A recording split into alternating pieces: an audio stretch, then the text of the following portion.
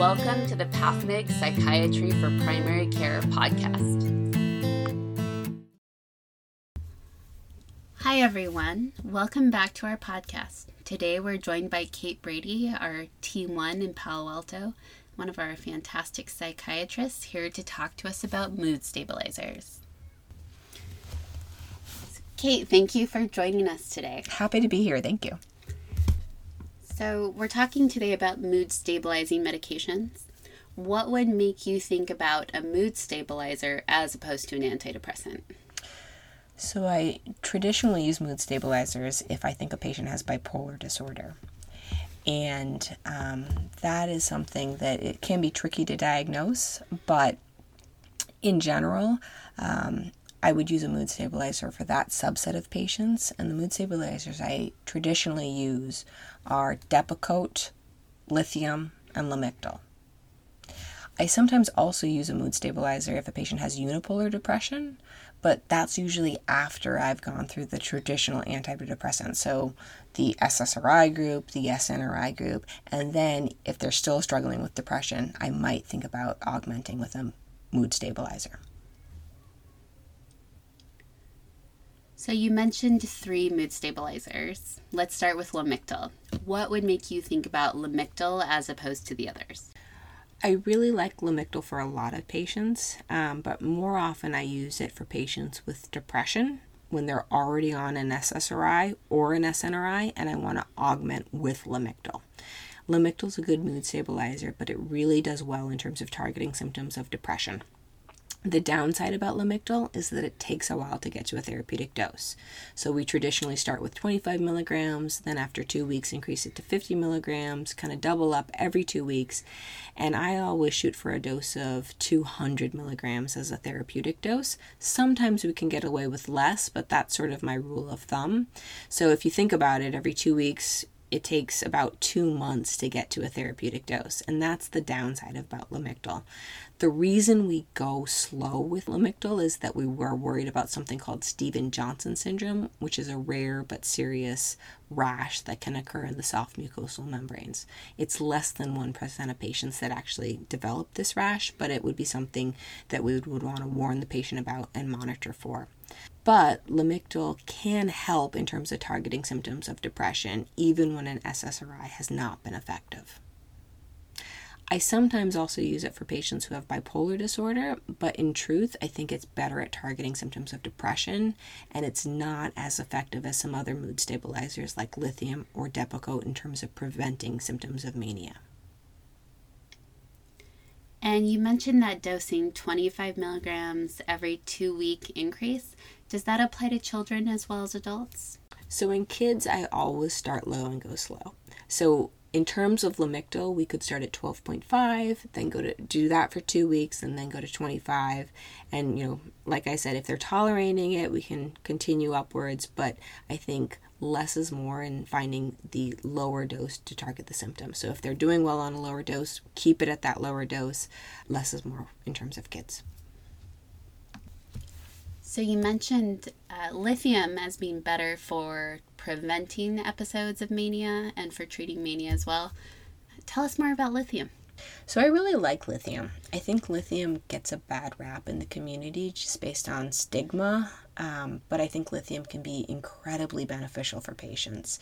In my experience, patients are resistant to start lithium, and there are some downsides to lithium, and those being that it can be hard on the kidneys, hard on the thyroid, especially after years and years of use. But these are not things that sort of just pop up out of nowhere. We monitor lab work, we look at the TSH, we look at the creatinine, we monitor these levels. It's not going to be sort of overnight that we would see those thyroid or renal symptoms having issues. It kind of takes time, and it's something we monitor for. I like lithium because lithium is one of the few medications in psychiatry that does have anti-suicide properties. And so clozapine being the other. Clozapine is not something we're going to talk about today, but lithium is good in that regard. The other reason I like lithium is that in a lot of research studies, we know that it is neuroprotective. So when they look at rat models, they see that the neurons in the brains of rats who have been on lithiums, those neurons were protected.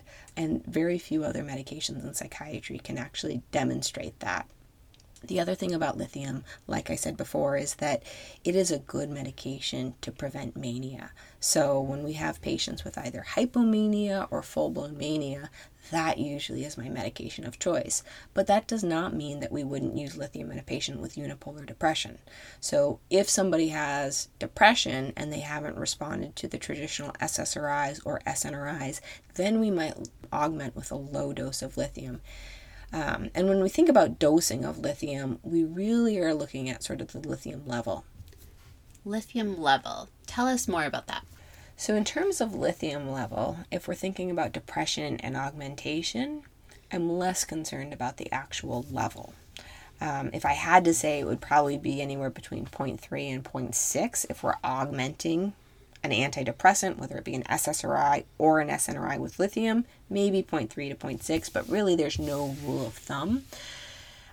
We're just using a small dose of lithium to see if we can target the symptoms of depression. That's different than if we think somebody has true bipolar disorder. In those cases, we're striving from a level of 0.8 to 1.2, and I always think just remember the number 1 as our goal level for lithium in those cases. So how would you dose lithium in the meantime while you're waiting for those blood levels? Let's start with that unipolar depression for augmentation. Sure. What would your dosing be like? So it depends on the person, the level of symptoms. But if I have somebody who's very petite and has been very sensitive to medications, I might start very low. So like 150 milligrams to 300 milligrams, depending on the person. And I would likely do lithium extended release, that dose 150 to 300 at bedtime. And I always check the level 5 days after I've started the medication because it takes 5 days to reach to steady state. If it's a patient who has full-blown mania, then obviously I'm going to use a much larger starting dose to see if I can get control of those symptoms. And again, I kind of think about the size of the patient. If they're a large man who has a healthy renal system, I might dose 450 twice a day, but really more traditional starting dose would be 300 twice a day. How quickly would you increase the dose? So I check the lithium level in 5 days, but it does take 2 to 3 weeks for the lithium to kind of kick in and have an effect. So usually I see patients back in the office in about 2 to 3 weeks after I've started the lithium, but I'll know where the lithium level is before then, like I said, 5 days. Unless, of course, there's any safety reasons, then I might see the patient back sooner. So why would you get the level at 5 days if we don't expect it to work for 3 weeks? It takes 5 days to reach steady state in the system, and we want to make sure that the levels aren't too high or what we call lithium toxic. So again, if the levels are above 1.2, that's considered toxic, and that could be hard on the kidneys and other organs in the body. It can be intimidating to learn how to use lithium and start using it in your practice. What advice do you have for our primary care colleagues? So what I would say is don't be afraid of lithium. I think lithium can be a real game changer, especially when SSRIs or SNRIs have not been effective for a patient, regardless of whether we're talking about depression or bipolar disorder. And whether or not you have a patient with full-blown mania in your office or really profound depression, to be thinking about lithium. And there's nothing wrong with starting low and going slow. If you have a patient with full-blown mania, you can always refer them to the emergency room as well. So you mentioned earlier that it can be hard on the kidneys.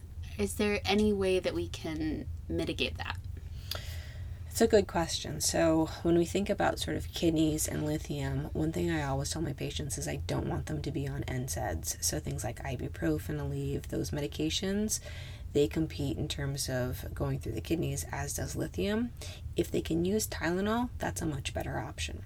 The other thing I think about when I think about lithium and the kidneys is if you use immediate release lithium, so not the extended release, that can be easier on the kidneys long term. Sometimes patients need the extended release to have better control of the mood symptoms, but that's not true of all patients, so I always try and start with the immediate release option at bedtime. Is it important that it's at bedtime? Yes. Giving the immediate release lithium at bedtime actually is more protective to the kidneys than if you were to use it during the day. You also mentioned a third mood stabilizer, Depakote. Can you tell us a little bit more about Depakote? Yeah, so Depakote is probably my third choice in terms of mood stabilizers. Reason why it's not sort of the first two, Lamictal or lithium, is that it's a little bit challenging in terms of side effects. So weight gain can be a common side effect with regard to Depakote, and I do see that more than with lithium. The other thing that about Depakote is I see people complain of hair loss a lot more, and for those two reasons, patients struggle to be on it long term. And the third reason I think about Depakote is, if I ever have a female who has the potential to have children in the future or wants kids in the future, I always worry a little bit about neural tube defects in Depakote, and it decreases fertility. Not to say that lithium is without risk either, but those are some things that I think about when I think about Depakote. So given all of that, what are some situations where you would use Depakote? Sure. So if I've had a patient who's been on lithium and we see changes in their thyroid or creatinine, then I might switch to Depakote. That could be a reason. Other times is if people aren't getting good mood control on lithium, I might augment with Depakote. That's something that we sometimes need to do. It's rare, but that can happen. Other reasons could be if a patient has a bias towards lithium or Lamictal and is not interested, we might talk about Depakote as an option there too. How do you dose Depakote? So again, depends on the size of the person. If we're dealing with a kid, it would be a low dose, like 250. If they're sort of a petite person, maybe 500. And if it's a full-grown man who has florid symptoms of mania, 2,000 milligrams per day. So again, 500 to probably 1,500 would be my usual response to that question. Is there a specific time of day you'd recommend people start Depakote? I traditionally start Depakote at bedtime just because it can be sedating. So we've talked about the three main mood stabilizers. Are there other mood stabilizing medications that may not be labeled as mood stabilizers? Yes. So there are a lot of other medications out there that we commonly will use to help with mood symptoms. The ones that come to mind are Abilify, which is a second generation antipsychotic. And that one is newer than a lot of the other ones, but we use it a lot, especially in teenagers, but also adults with and without bipolar disorder, so for depression as well as bipolar disorder. In teenagers, I would start a very low dose. So depending on the teen and the symptoms, I might start as low as 1 milligram to 2 milligrams and go up from there. And if it's an adult, I might start a little bit higher. The dose for bipolar disorder with Abilify is higher. So those low doses we can use to augment if they're on other medications. But if you were using monotherapy Abilify, you're going to be at a higher dose. What's the dosing for adults? In terms of the dosing for Abilify, I always try and start with a lower dose, so anywhere from 2.5 to 5 milligrams, and then go up from there. Usually, I try and do less with Abilify just because it does have a potential for weight gain, and that's a thing that many people will want to stop the medication for. But in terms of dose range, you can get up to 15, even 30 milligrams if it's a severe case. People with bipolar disorder can have a lot of anxiety. Is there a specific anxiety as needed you'd recommend that can be mood stabilizing? Yeah, a couple come to mind. One of my favorites is gabapentin. I'm sure it's used a lot in primary care settings for other reasons, but we do use it in psychiatry. And I traditionally use 100 milligrams 3 times a day as needed for anxiety. You have a lot of room to go up from there if it is effective for patients. Another one that I think about sort of for as needed in terms of anxiety or even agitation related to bipolar disorder is Seroquel. So on really low doses, anywhere from 25 to 50 milligrams, you're acting a lot on the histamine receptors, and it can be helpful in terms of reducing anxiety or agitation. And again, you can use it, Q4 to Q6 hours as needed. What would you think about starting benzodiazepines? Benzos are tough because a lot of patients want them, but I think it's a very slippery slope. So in general, if I do start a benzo, I always tell the patient that it is a short-term option, so no more than 2 weeks, and I quickly try and get them off the benzos. My rule of thumb is to say, let's not use a benzo, let's try all the other things first. But there are a few cases where I may use a benzo, but I always tell the patient it's a 2-week long process. So in that case, how many tablets would you dispense in that prescription? Very few. So literally enough for 2 weeks. And I always tell the patient that we're using this to get you on a different medication, and this is to be used while that medication kind of kicks in and has an effect. Thank you so much for going through all these medications with us. Any clinical pearls generally about treating bipolar disorder you'd like to share with our clinicians? In terms of pearls, the thing that I think about is don't be afraid of lithium. I think it can be very helpful for a lot of patients, bipolar or not. The other thing is, it's very difficult to diagnose bipolar disorder, especially if we're thinking about bipolar 2. And don't be afraid to treat somebody who you think might have bipolar 2 with an antidepressant. Worst case scenario, we unmask a hypomania, and then we know what we're working with, and we can treat that accordingly. If you do have someone with full-blown mania, refer to the ER, and in the meantime, you can also use Zyprexa, which can be very helpful in addressing full-blown mania. So if I started an SSRI and mania came out of that, I could give them some Zyprexa and send them to the emergency room. What about a hypomania? Would you still use Zyprexa? Yeah, I would. I would probably try and use a low dose, anywhere from 2 milligrams to 2.5 milligrams. You can go up to 5 milligrams if needed. And it wouldn't be a long-term agent. I would definitely want to try and transition them or simultaneously start them on a mood stabilizer to effectively control their symptoms long-term. But it is okay to use that sort of to get the symptoms under control. Anything we'd be looking out for, if we do give them Zyprexa for hypomania and we're following them in the clinic? Absolutely, yeah. If you prescribe Zyprexa for a patient that you think is hypomanic, we definitely would want you to see them back sooner rather than later. One, to make sure the hypomania is getting resolved or under control and not worsening. But also, if you're treating the hypomania, we also want to monitor for the opposite, which would be a depressive episode. And those do tend to come after hypomania or mania. Yes. Thank you so much for your time today, Cait. I really appreciate your coming and talking to our primary care doctors. My pleasure.